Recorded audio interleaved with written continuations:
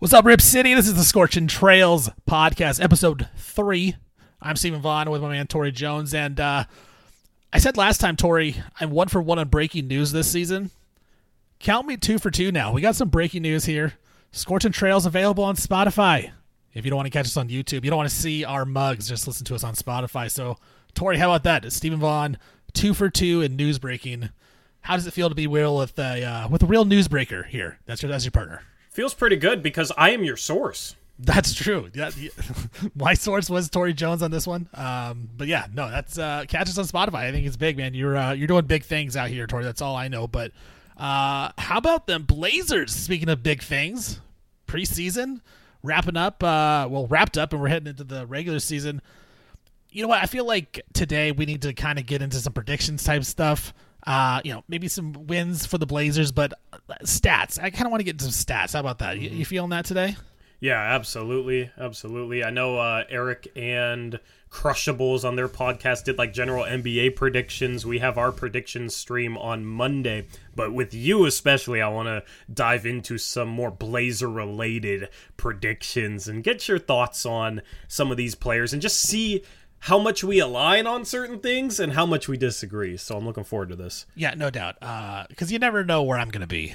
And I may just say things just to say things, but usually I believe it. Usually I believe what I say. So we'll jump into it. And usually, the first topic and the first guy that kind of always a little bit of a lightning rod for us. Let's start with Anthony Simons. How about that? Mm-hmm. Points per game. Let's go Anthony Simons points per game. I mean, you look at him last season. Very, very consistently shooting the ball well. 44.5%, 37.5% from 3, 21 points a game. You expect that probably to go up a little bit this season now that Dame is in Milwaukee. I would put the over at about 22.5 or so. I know our friends at BetUS, maybe they got something over there sooner or later, but 22.5 points, I would probably take the over because I think he's going to get to about 23 points a game this season. I think he takes that step up. And the efficiency is still going to be there, but I do need to see a lot of improvement just to, inside, get to the basket, making plays for others. But I think he's going to be the go-to scorer from day one. So I would say right around 23. But if I'd put the line at 22.5, Torey, what would you put it at? Oh, I think that's a relatively easy over compared to where the line would be. Easy over, huh? Yeah, I think Chauncey's just going to rely on him heavily offensively in the half court because I think with some of the other guys in the system, especially some of the youth, they may be able to get out and run and play at a fast pace, but like Scoot Henderson especially, I do have some concerns, and we'll get into it. Some concerns about his play in the half court, and this team in the preseason didn't really look too great in the half court and looked a little stagnant, and I think a lot of the offense, especially early on as they build chemistry, will be giving the ball to Anthony Simons, kind of like they would just give the ball to Dame and letting him go to work, and then also really good catch and shoot guys. So playing off of Scoot, I think he'll excel. So I think Chauncey is going to heavily rely on Ant this season. My prediction, I'll do it down to the decimal point. We'll see how close it is. 23.4 points per game for Anthony Simons this year. Okay, 23.4. You were written it down. If it's not exactly that, I will be calling you out that you don't know what you're talking about. All right. So I think we're both over on Anthony Simons. The thing is like we kind of disagree on Anthony Simons as a player, but I think we're both on the same page this year for Ant. Like he's got the potential to be that guy. Like he should be the guy this season. So we'll see how that lands. The other veteran on the team, Jeremy Grant, second longest tenured Portland Trailblazer. I'm looking at a different betting website here, not BetUS, which is where you should go if you want to do some your betting. But they have a number up for Jeremy Grant at 20.4 points per game and an over/under. I would probably take the under on that. I like Jeremy Grant. I think he's a solid NBA player. Averaged 20.5 last season for what it is, so he would have gone over that number a season ago. He averaged 22 a game when he was in Detroit 2 seasons ago, but I would say under that. I don't think he quite gets to 20 points this year. There's different options, and it's going to be a lot more of him where I think it's going to be him isolating more, right? Like, I don't think it's going to be a lot more. He had some catch and shoots last year at the start of the season when Dame was getting it to him, and, people were really focused on Dame. I don't know that's going to be happening this year as much for Jeremy Grant, so I would take the under on him. I also think and we'll talk about this a little later, I think there's potential he could get traded as well. And if he gets traded, the possessions that he get is going to go down. So if I had to bet, I would say under 20.5 points per game for Jeremy Grant. I'd put him at about 18, 19. I'll go 18.8 for Jeremy Grant. Yeah. Unfortunately, we agree. I am also leaning towards the under with Jeremy Grant. That is a harder line to pick. But yeah, I think Jeremy did a really good job playing off of Damian Lillard last year. I also think that 3-point percentage that was over 40%. If I had to bet, I would think he would be below 40% this year. I think that was just kind of like a career shooting year for Jeremy Grant. And as the season went along, remember he started like 47% from three or something insane over the first month and a half, and then slowly trailed off. I don't think he's going to hit 3-point shots at 40%. If I had to guess, probably around like 37% or so.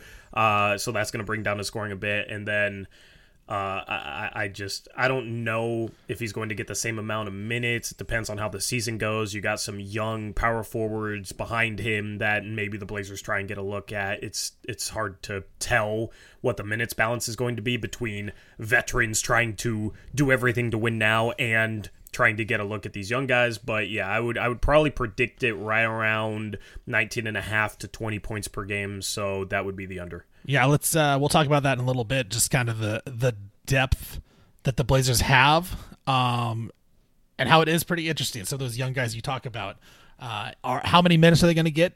Will they be starting? Will they be coming off the bench? Just they got a lot of dudes that I don't know where they fit in the NBA, and I think they're going to figure it out. So Jeremy Grant, it could be one of those things where he loses a couple minutes here and there, but we'll see.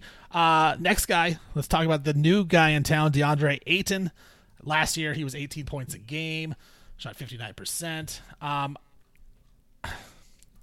would have to put the number as higher than that. Like, if I had to make this line, I would put it at 18.9 points per game.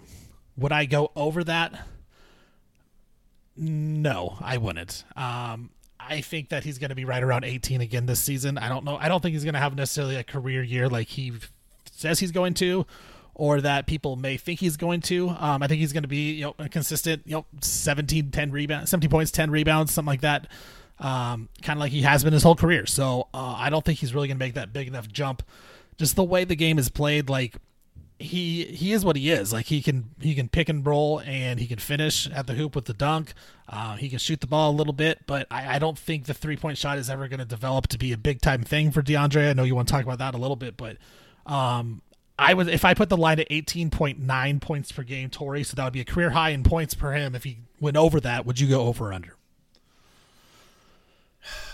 I think it's entirely dependent. That line is entirely dependent upon him knocking down threes, because I feel like what he is offensively has been, for the most part, maximized, and Suns fans have talked about, like, oh, he needs more touches. The problem is he's not somebody you give the ball to and he creates his own. Like, he has to get a lot of his looks out of the flow of the offense. He's reliant on others, yeah.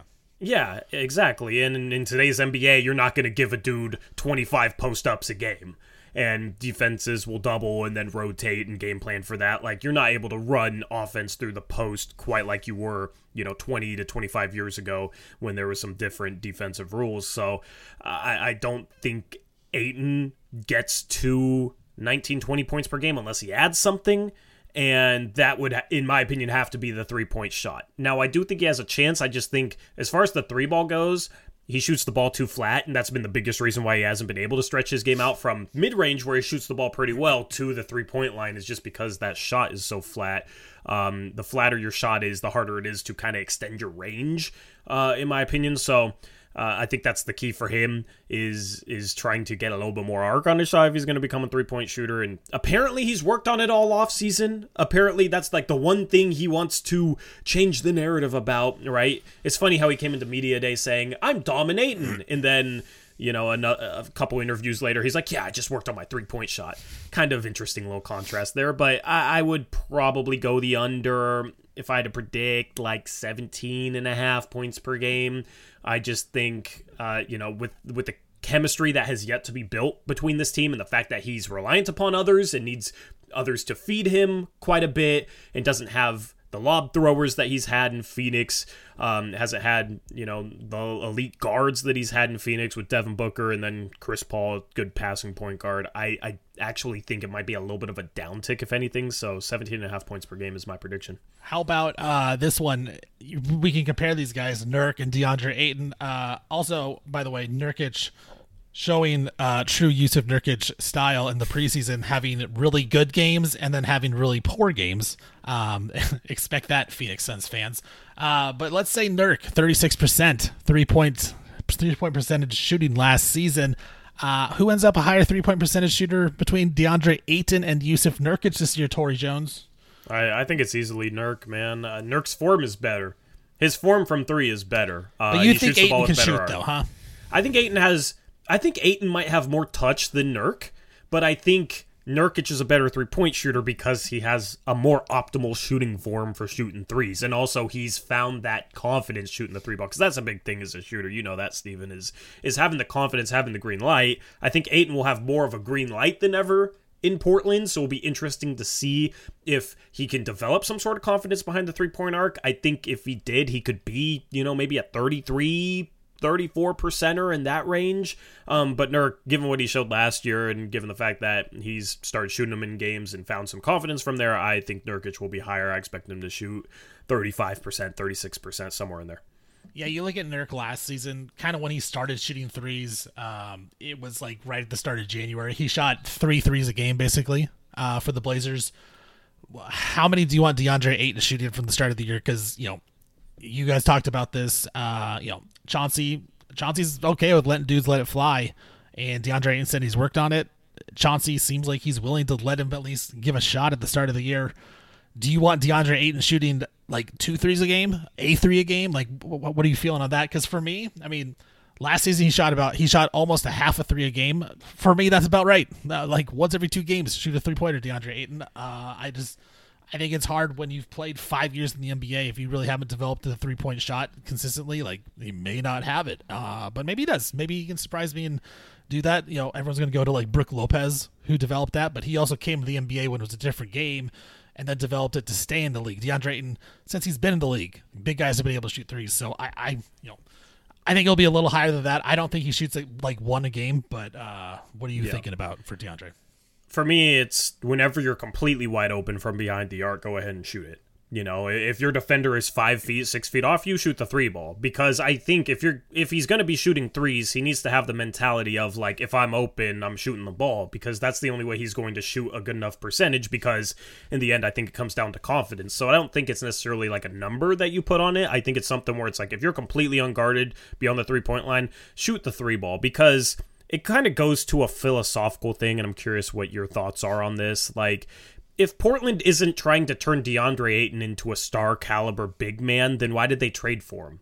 Right? Why did they trade for a guy on a max contract if they weren't going to see if they could get him to another level of production? And for me, like, he's already pretty good, 18-10, right? But when you look at the stars of the league, like, that's kind of the next step, is being that star caliber big. What all-stars in the NBA can't shoot threes, don't create their own shot, and aren't like a really, really good passer like a Domantas Sabonis? There's none. The only one you could say is maybe Bam Adebayo, but if he wasn't... But Bam can pass, and Bam is like a top 3-4 defensive big in the league. Like, he's a better defender. The other one would be Jaren Jackson. Yeah, and he was a fringe all-star, and he was, defensive player of the year last year? Yeah. So, unless you're absolutely elite defensively, there's no other star caliber players that don't shoot threes or don't create their own shot or aren't elite passers. So, like, if you're going to get DeAndre Ayton to that level of being a star caliber big, growth has to come from somewhere, and I feel like the most likely area would be him developing some sort of 3-point shot. Because then in the best scenario is if he's knocking down threes, guys close on him, maybe he can attack closeouts and drive a little bit. Maybe he can create a little bit. Wouldn't it just be defense? Like, become an elite defender like he says he can be, or Chauncey says he could be a first-team all-defender. Like, that's the obvious way to pick up your game and become an all-star. Like, I just feel like that. I don't think he's going to either. But, like, I think that's the easiest path for him than to be like, I'm going to become a knockdown 3-point shooter, or at least an average 3-point shooter. I mean, for all the good talk that you gave Nurk for shooting threes last year, after, in 22 games from January 1st on, he shot 27% from three, where he shot 3 threes a game. Like, that's not good. So, like, I don't... Smaller sample. 22 games, dude, he shot 27%. He shot 3 threes a game. That's not good. On a bigger sample, he shot 40% probably. So, I mean, that's the thing is yeah, but guys are inconsistent shooting threes. Like, you find, unless you're talking about the best shooters in the league, you find a 20-game sample, 22-game sample from, like, a role player that's not an elite three-point shooter, and you'll probably be able to find a 22-game sample where they aren't shooting the three ball like well. When he shoots less 27%. threes, he shoots a higher percent. When he started shooting more threes with the Blazers, that's when he started missing. That's all I'm saying.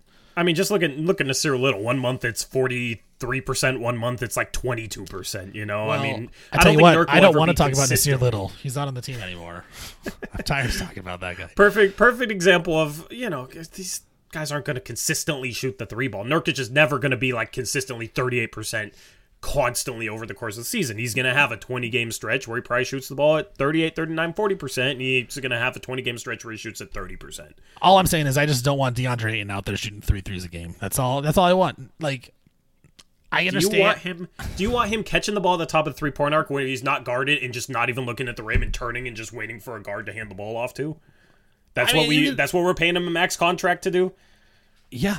That is what they're paying him to do, because that's what he does better. I don't want him to take shots where he's not going to make them. If he can make those shots, sure, shoot him. But I don't think that he's going to make them. He hasn't in his career. Why would he start now?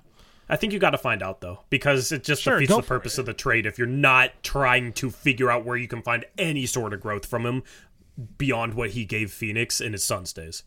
I agree. Let him go for it. I just, I think if the Blazers are actually trying to win, like, that's not the style to go with. It's not going to be because DeAndre Ayton's shooting and making threes. It's just not the reason why I think the Blazers would win. So let him do what he wants. And if he shoots and makes some threes and becomes a shooter, I think it's a plus. But I wouldn't expect him to do that. I would just hope that he becomes a better defender. Like he's even talked about that. Like, just play with more effort and be dominating on that end of the court. It's going to lead to everything. You get a block shot, you get a fast break led by this guy, Scoot Henderson. I feel like, we talked about Scoot this season. Last year, you look in the G League, of course, G League, NBA, a little different, but he averaged, 16.5 points a game for the G League Ignite. Let's just put his number at 16.5, I guess. It's probably a little low, but what would you say on his Torey, over or under? 16.5 points, Scoot Henderson. Man. I want you to go first. This is my, you ask the questions, and every now and then I will defer to you, and this is one of those. I think 16.5 is actually a pretty good number. I just said that off the top of my head. Let's see. I had Ayton under, Grant under, Simons over. I would go slightly over on Scoot Henderson. I think it could be because after the trade deadline, if the Blazers are out of it, Scoot's still going to play some. Like, they're not going to just fully tank with Scoot Henderson on the bench. And so at that point, it's kind of like Shaedon Sharpe at the end of last season when he got the ball a lot more. He's going to get more shots. And so I think that points per game could go up higher. But I think in the games that actually matter at the start of the year, when they're, actually trying to win ball games and they're seeing how good they really are, I think 16 is about right. But I would go over. I think he's a little over 16.5 points. I love Scoot Henderson. I think he's going to have a lot of mistakes this season. He's 19 years old. We've seen that in the preseason, just some of the stuff he does. But I think ultimately, like, he's going to be the dude over Anthony Simons at some point. And so I think it starts even this season. Like, he's the alpha on this team, and he's the guy. So I would take the over on Scoot. I'm taking the under.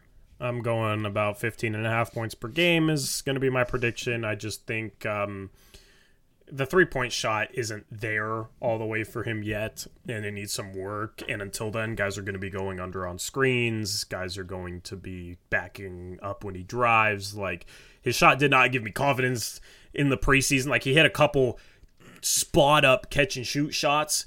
I don't know what his percentage was, but I don't think the shot's all the way there, and I think it's going to take him some time at the start of the season to adjust to driving against the biggest, strongest, most athletic, best shot blockers in the league. So if I put the number at 30% for 3 points, 3-point percentage this year, what would you say? I'd go over. I think he shoots about 32% from three. I don't think he's that bad of a 3-point shooter. It's just the off the dribble stuff as a point guard. Like, I think catch and shoot, spot up, he'll knock down enough of those to be like a 32, 33% or even. But, you want to be able to, as a point guard, punish guys for going under pick and rolls so that they'll start going over, and then it's easier for him to drive and really, truly play to his strengths. So I think, being able to keep defenders honest will be a big key for him. Not only just he needs to be a better three-point shooter, but it also make it easier for him to get to the rim, get into the mid-range, collapse the defense, and just open up his entire game. So looking at his stats, sorry, Torey, he was 5 of 17 on threes in the preseason, 29%.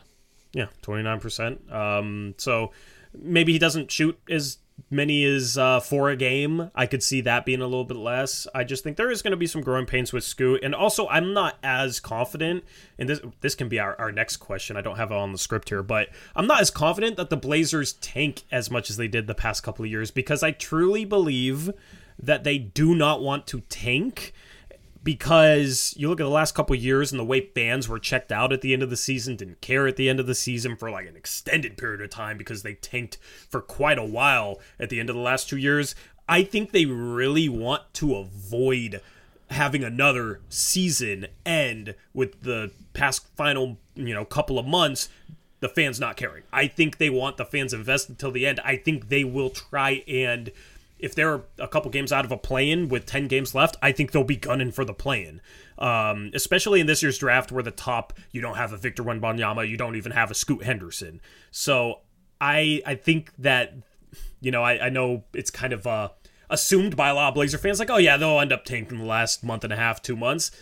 I'm not so sure about that. I don't think they end up tanking at all, even. Well, if they do, it'll be in the final 10 games when it's like they're completely eliminated. Yeah, you're right. I think if they're anywhere close, they're going to go for it. That's why I think like their win total is very interesting. Like you look at different places where it can be, I think it's opened up at like 26.5 and it's gone to 27.5. Some places to 28.5. Like I could talk myself into like over on all of it or under on all of it. But I think you're right. Like if they are somewhat in it, they're going to go for it.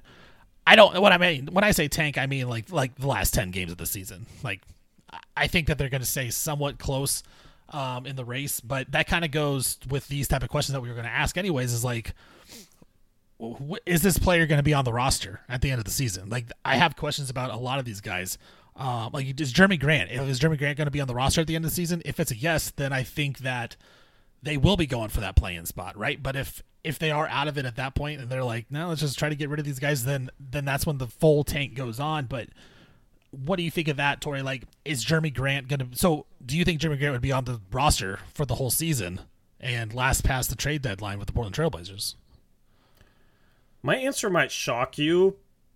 I have no idea, but if I had to pick one right now, I would say he actually is on the roster at the end of the season, simply because I don't think a trade is going to materialize that looks good for this front office. They gave up that, 2025 Milwaukee first for him, as well as a couple second-round picks. And if they don't recoup that sort of value, then it looks like an L for the front office.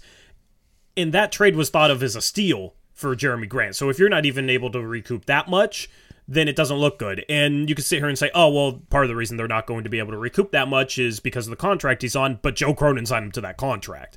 So with a loaded free agency this summer compared to this past offseason, I think teams might prefer to preserve some sort of flexibility under the luxury tax line to be able to be in play for sign and trades in the offseason for guys that are more impactful than him.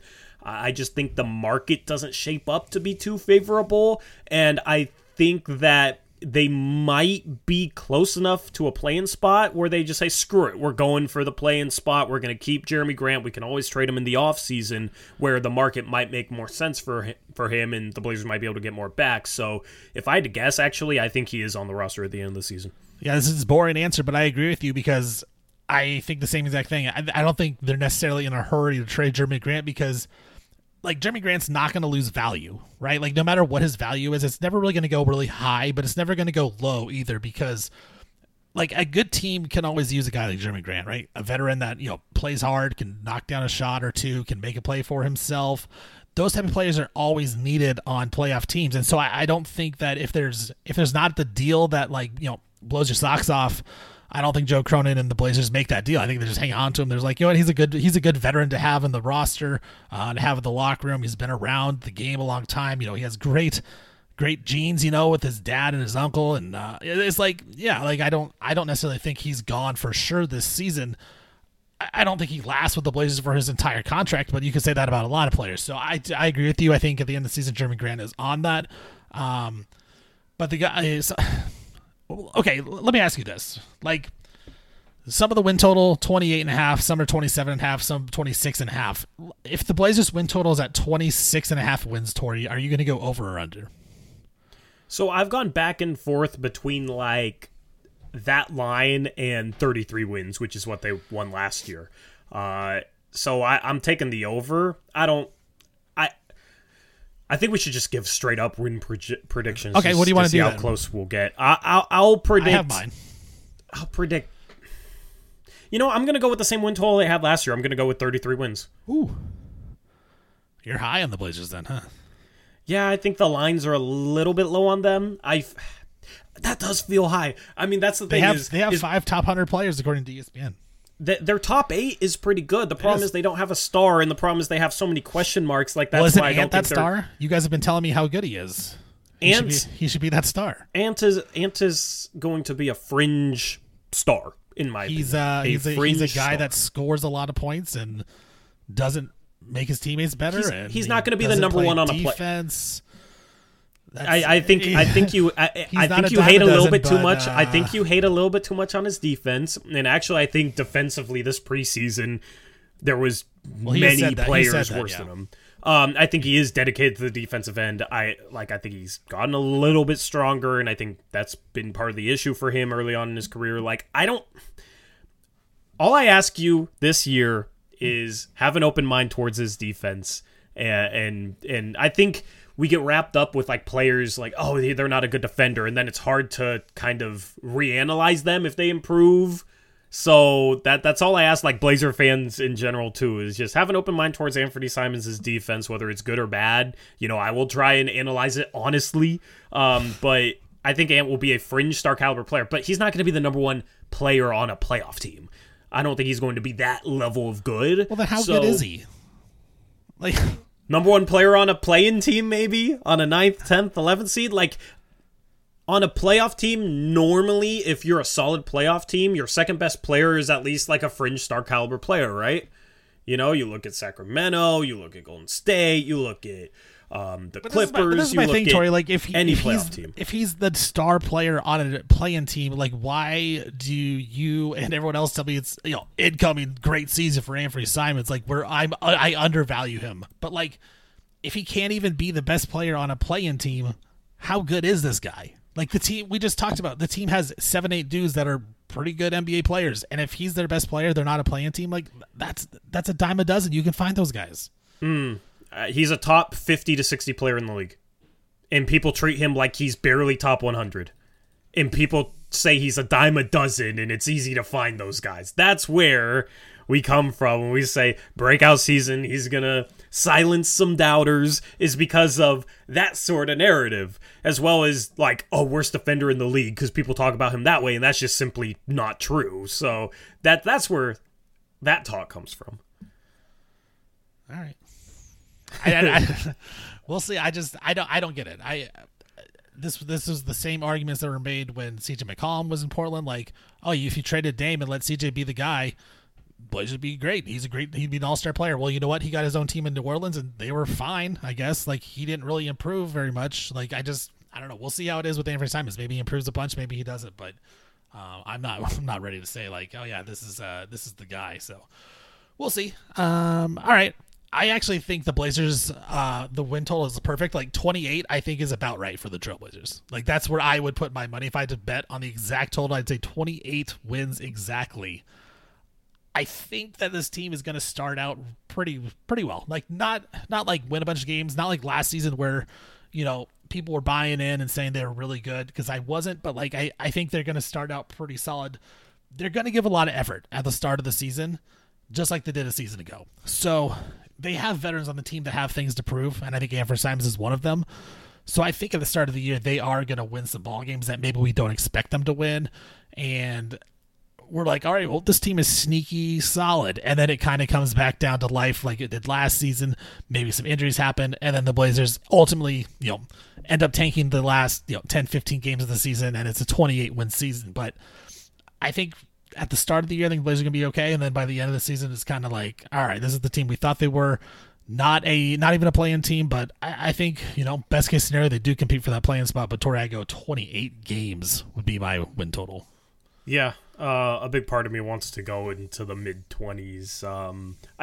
The 4 years I've had Blazers Uprise, I've overprojected them. So I'm probably doing it again by saying 33. It's just their top 8 is solid. They don't have the star, but it is. You look at their potential bench, and given who they played in practice, their bench might be Shaedon Sharpe, Malcolm Brogdon, Robert Williams III, Matisse Thybulle. I mean, that might be a top 10 bench in the league. Ooh. Malcolm Brogdon and Robert Williams, a lot of publications consider top 100 players. You got Shaedon Sharpe there, who looked like a guy who's a budding star if you just watch the end of last season, and the Matisse Thybulle, who's improved his three-point shot, good defender. Like, that's a really good bench. So that's where I struggle projecting the win total regarding this team, is they do have a lot of depth at the 6th, 7th, 8th man spots, and it's depth that they haven't had before. So it's just a completely different build.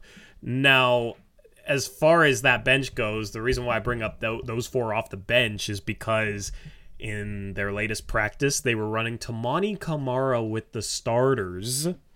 And apparently there's a chance he might start at small forward if you just kind of pay attention to that.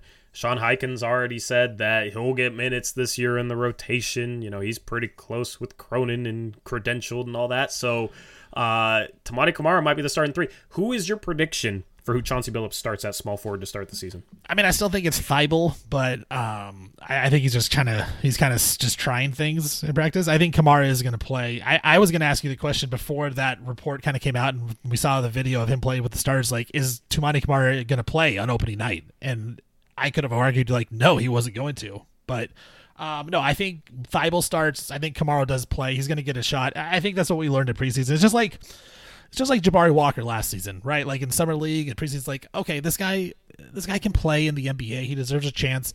That's how I feel about Toumani Camara. Like, it's preseason basketball. He shined in the preseason. Awesome.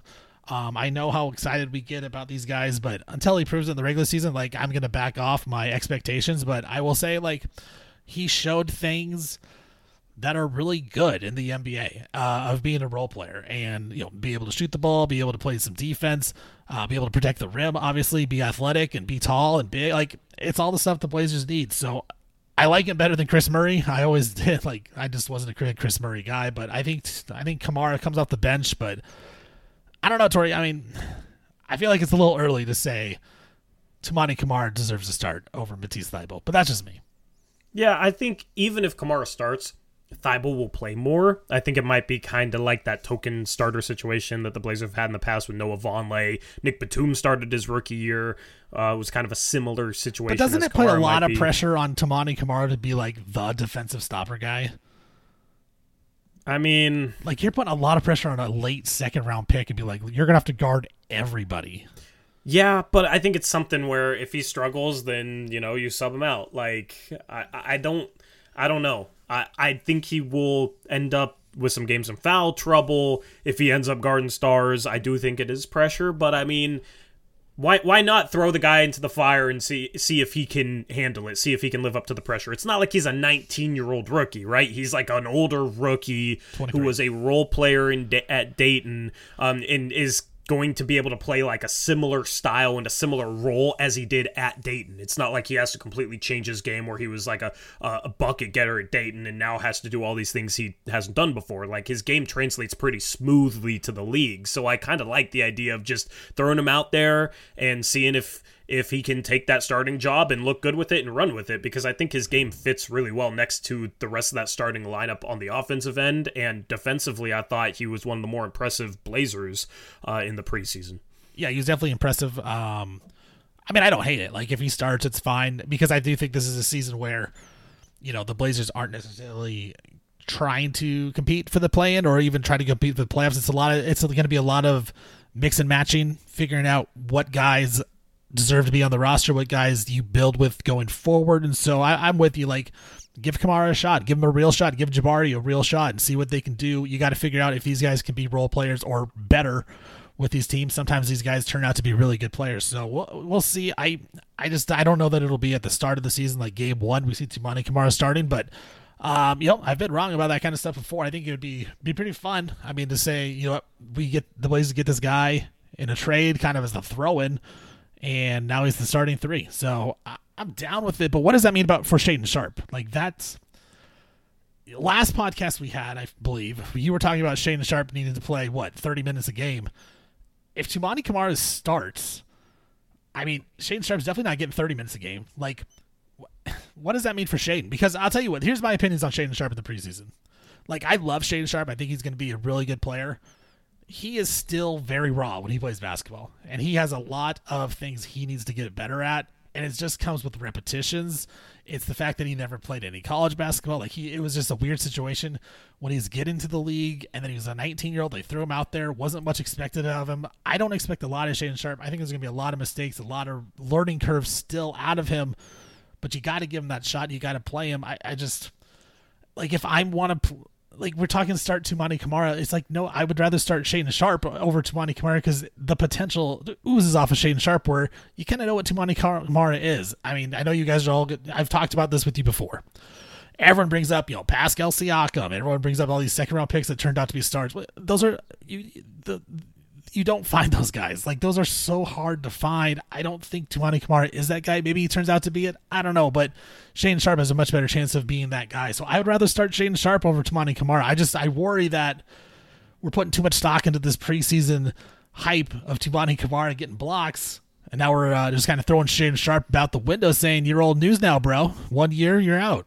I don't think it's that. And it's not just the preseason. Like, Camara was great in Summer League for the Suns, and then apparently he's looked really good in training camp. Jared Bayless was awesome in the Summer League.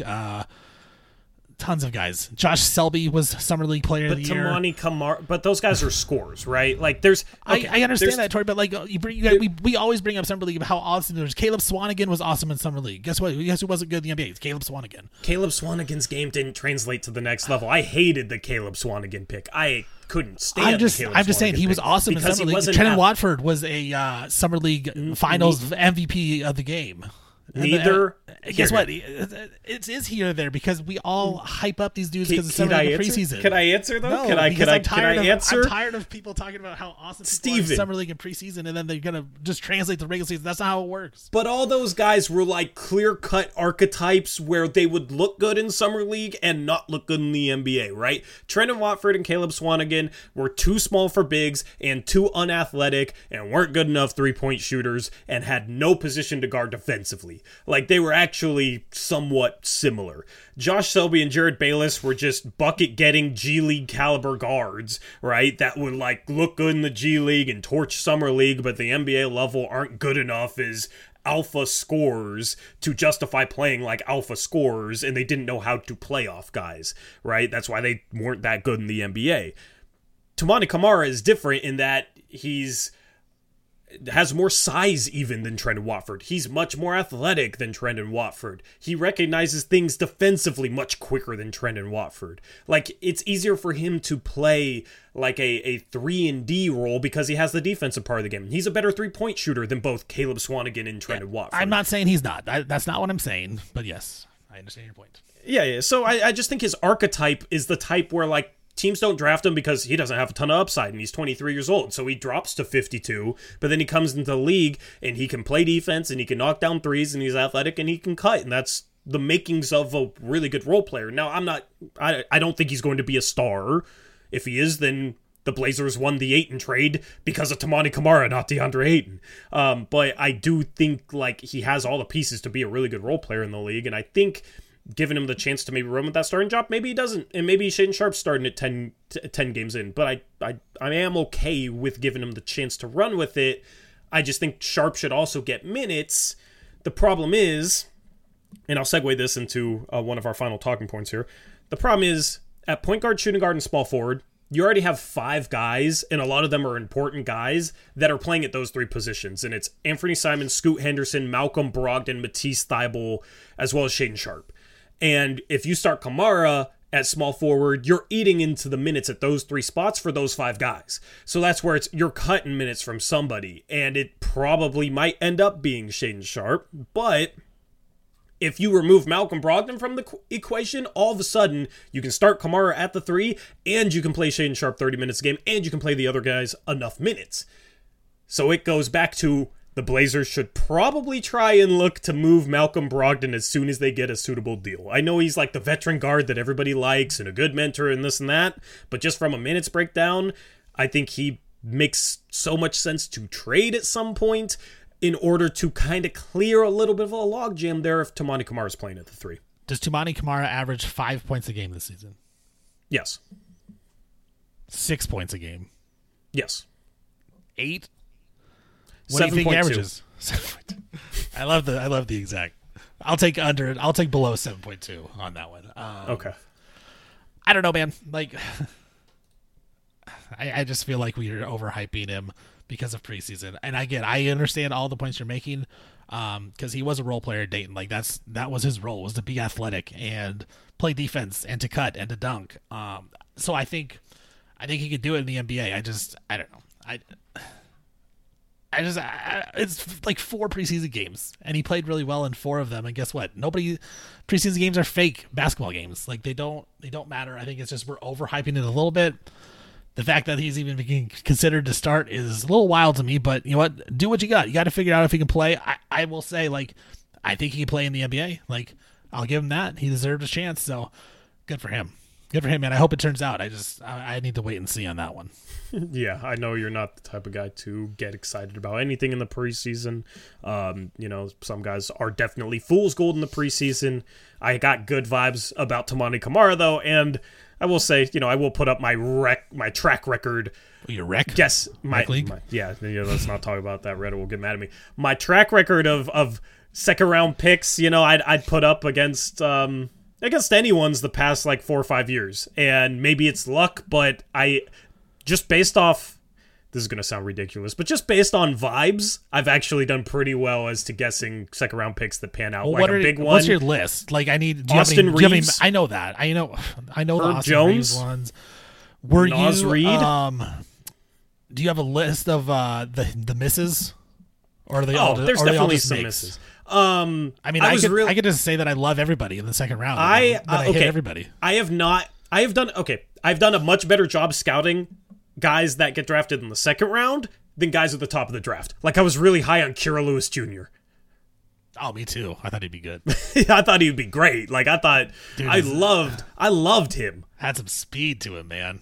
Yeah, unfortunately he got hurt, so, but, yeah, I have not done a good job scouting in the first round. Like, guys drafted in the first round, I have struggled the past few years. There is definitely some big misses in the first round. Second round guys, even down to like Najee Marshall, I really liked when he went undrafted, and now he's become a solid role player for the Pelicans. Like, he's a decent bench You just piece. love the Pelicans. That's what it is. Trey Murphy, he was a first round pick that I hit on. But yeah, I think the Pelicans have done a good job. Is Toumani Camara better than Herb Jones?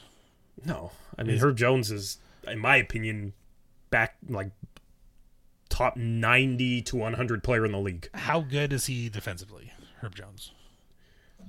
I would probably say a top 50 defender.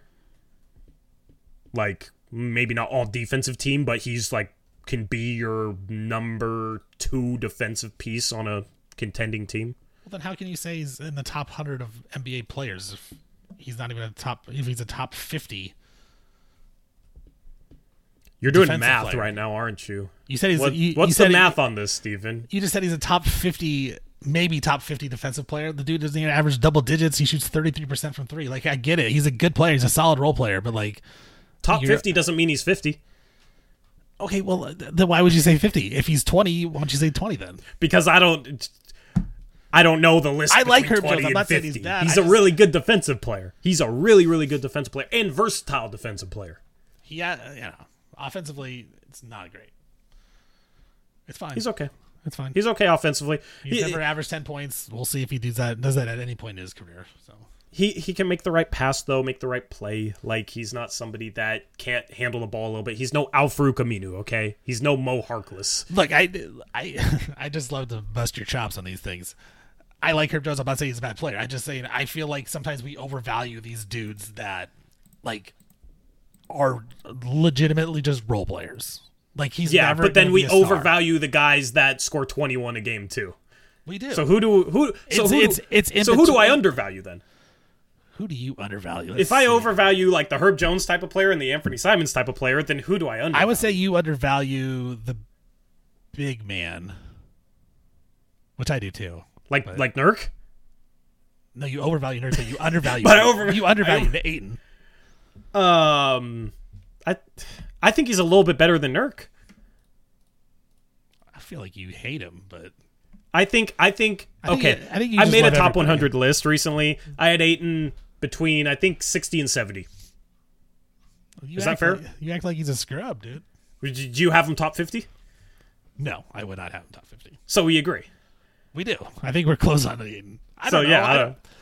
I just hate everybody. That's my problem. I admit it though. I'm just trying to figure out where it swings the other way. Because at some point, if I overvalue a couple archetypes, then I definitely undervalue something else. Like Herb Jones is good. I think Toumani Camara, like best case scenario, he's Herb Jones. I don't think he is that, but like, unless you're like an elite defender, which Herb Jones is, right? Like I would say he's an elite defender, or at least he's on the verge of it. I don't know how valuable a guy like Toumani Camara is if he's not an elite defender. I think Camara can be a better shooter than Herb Jones is. I think he can be a little better scorer than Herb Jones is. He's a little bit bigger than Herb Jones, I think. Like that's what I would want. Like we talk about like what I would want, what I undervalue, overvalue. Like I want a guy that is really good at one thing. That's defensively. Or like really good at scoring the basketball. That's why I like Dame. Like Dame is really good at scoring the basketball. Is he great at other things? Not necessarily. Not a great defender. I don't think he necessarily makes his teammates that much better. Like he creates open room for them, but he doesn't give them the ball. It's I pass you the ball, I get out of your way. I'm not driving to make people better, but he's an elite scorer. So I like him. I don't think Anthony Simons is an elite scorer. That's why I don't necessarily like him at this point in his career. I think Scoot has elite speed. I think Scoot has the ability to be an elite playmaker. That's why I like Scoot. So, like, if Toumani Camara or Herb Jones aren't elite defenders, I don't need a guy that shoots 33% that can score 10 points a game but is playing only okay defense. Like, I feel like you can find other players better than that, if that makes sense. Yeah, I do think you undervalue the type of glue guy that does a lot of things decently. I think you undervalue that type of player. I think Nurkic is that type of player. I think Camara could be that type of player. Let's look at the best teams in the NBA. Who are those guys? Like, who is that guy on Boston? Was it Marcus Smart? Al Horford. Yeah, Horford, I guess. Yeah, he's like a Hall of Fame level player though. Because of like for what his career. Specific skill though? What specific skill was he? Was he a top 10 defender in his prime? He's the best guy to guard Giannis. I'll tell you that. Yeah. So I mean, he's a good defender for sure, but you know, Al Horford is a good example of that. Yeah. He's awesome. He's an elite defender that can literally play the best defense in the NBA on Giannis Antetokounmpo, who is unguardable. Like he's the type like I don't think he's an elite and he can defender. Knock down he's elite threes. Against Giannis. Yeah, he's elite in general. I don't think he's elite, but he's elite against Giannis. Like there's certain guys where they match up better with certain types of players. From 3-point range. Like. Is that what he's... What? That's what he shot last season, 45%. 44.6. He shot what? 44.6% last season from 3-point range. I range. normally know all the stats and have them on top of my head. I had no idea that was He's a career 37% three-point shooter. Last year he was 44.5. What did Camara shoot in the preseason? Probably like 50% from three. So 100. I don't think he missed. He didn't even hit the rim. But that's my thing. Like Al Horford is literally like a Hall of Fame level player. Like that's how good that guy is. Same with like Andre Iguodala. He's a perfect example too. Elite defender, maybe the best. I said this today on the radio. Like he might be the best on-ball defender in like my generation of basketball. Like it was Scottie Pippen when I was like a little kid, and now as I've gotten older, like it may be Iguodala. Like he may be the best on-ball defender. Like elite Hall of Fame level stuff. Al Horford is that. Like Herb Jones and Toumani Camara are not going to be that. So like I'm not going to overvalue those guys. Yeah, but I'm not saying you should value them as much as prime Al Horford. They're role players, right? Like they're role players. Like Herb Jones would play for the Celtics. Herb Jones would play for everybody because he's 6'8" and can actually exactly run around. Exactly. So Herb Jones would be that guy for the Celtics. We'll see. Yusuf Nurkic is starting for the Suns this year. So good luck with that. Anyway, Brogdon, is he on the team at the end of the year? No, he's traded by the trade deadline. I think Robert Williams is traded by the trade deadline as well. Okay. I think those are the two guys I would say I think are traded for sure. Jeremy Grant, I think, is on the team. If I had to bet, it would be Jeremy Grant on the team. Anthony Simons would be another guy I think has potential to be traded, but that all depends on how Camara develops and Shaedon Sharpe develops. But I think he's on the team. I think if I had to bet, I bet Brogdon and Williams are gone by the trade deadline. I think I don't think Robert Williams really wants to be here. I don't want to predict injuries, but given how injury prone Robert Williams is, that might make it hard to trade him. So if I had to guess, I think Robert Williams III is still on the team, and Brogdon's gone though, right? I think Brogdon's gone, and then I think probably one of Grant, Simons, and Williams is gone. I wouldn't predict any one of those guys individually to be gone, but I think that Cronin is going to do something else, and I mean, what else would it be other than those three guys, right? So I don't know what else that is. Maybe it's end of the bench guys for a rotation piece, but like they got a top 8, and if Camara looks good, they got a top 9 that they're happy with, and that's really what a rotation is in the NBA. So it's just hard to predict right now, but I do think Malcolm Brogdon is definitely gone. I feel like I was a little negative on Toumani Camara, so first off, I apologize. I think he's a solid player. I think he's fine. And to go off of that, echo that statement, I think he's much better than Chris Murray, and I think that he should play over Chris Murray. So, how about that? Chris Murray is the type of player that I don't like in terms of what is he good at the NBA level. It was supposed to be. I feel like you just copied my take. He was 1 for 14 in preseason, and his form isn't the best, and he's not somebody that's going to shoot off the dribble. Like my take on Chris Murray was he doesn't do anything at an NBA level. He doesn't run at an NBA level. He doesn't shoot at an NBA level. He doesn't defend at an NBA level. He doesn't move around, do anything. The only thing NBA level he does is his size. Yeah, he's big. He's big. That's it. Does nothing at an NBA level. If you wanted to go for big, draft Leonard Miller. I think Leonard Miller is going to be good. I don't know if I'm rooting for anybody to be bad besides Leonard Miller, because if he's any good, you are going to be bragging about that for so long. It's going to be so insufferable. You might as well root against Julian Strawther, too, because there's a perfect example, Stephen. He can definitely shoot the 3-ball, and guess what he's done in preseason for the Nuggets? Averaged like 20 a game because he can shoot the 3-ball, and then when he's ran off the 3-point line, he can drive, pull up from the mid-range, and he also has a really good floater, and he's 6'7". Like he's a guy that you can see come in and play a clear-cut role right away for a Nuggets team that, he's not Bruce Brown. They're completely different types of players, but needs a little bit of help in terms of their depth after losing Bruce Brown. And I think Strawther will come in and play right away because that dude's going to hit 3-point shots. It's not Chris Murray where it's like, well, hopefully he can be Keegan. And the shots when Chris Murray misses, they clank, man. They're bricks. Yeah. So, I mean, I'm rooting for Chris Murray. I hope he proves me wrong. I wasn't a fan of the pick at the time, especially going the rebuild route. Swing for upside. If you're going to go for an NBA-ready guy, it needs to be somebody that has an NBA-ready skill that you can play in a NBA-ready role, and Chris Murray just isn't that to me. So. Who has a better rookie season? We'll end it on this. Toumani Camara or Julian Strawther? Better rookie season. These are your two favorite players in the NBA. Who has a better regular season rookie regular season? I think Julian Strawther, just because I think he's a perfect fit offensively for Denver's offense. Is there room for him to play this season? Yeah, I think so. I mean, is he better than Christian Brown? He's a better 3-point shooter than Christian Brown. Brown's a better all-around player and a better defender. And I think better athlete. I think Brown will be better for them next year because they need somebody to replace that Bruce Brown role, that hard-nosed defensive player role, because he's gone. He's in Indiana now. So, I like Christian Brown for them. I think that he's going to have very solid sophomore season for them. I think Strother fills that shooter role, especially if Michael Porter Jr. misses some time, like he's been a little bit injury-prone in his career. Strother can kind of slide into that role, and he's not quite Michael Porter Jr., but he can do some similar things in terms of shooting the ball. This is, of course, the Locked On Nuggets podcast, as we're talking a lot of Nuggets here. No, Scorchin Trails, episode 3. Torey, I think we'll probably wrap it there. You got anything else you want to add before we go, or you got one more question for me? What you want to do here?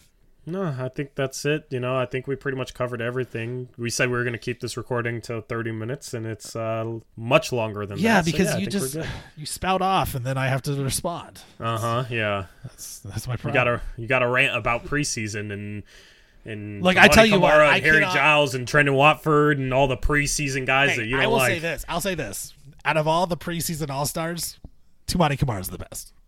I can respect that. Mario Hezonja, Trendon Watford. I was never a Mario fan. I was the leader of the Mario is not him bandwagon. Hezonja had that dunk on LeBron, and that's about all he had. And everyone's like, "Oh, he's so good." It's like, all right. Wait till he gets in Portland's system. That's right. Mm-hmm. That's right. All right. Well, that'll wrap up here for episode 3, Scorchin Trails, Torey Jones Steven Vaughan. Of course, we're on YouTube, but now, like we said earlier, on Spotify, so check us out there.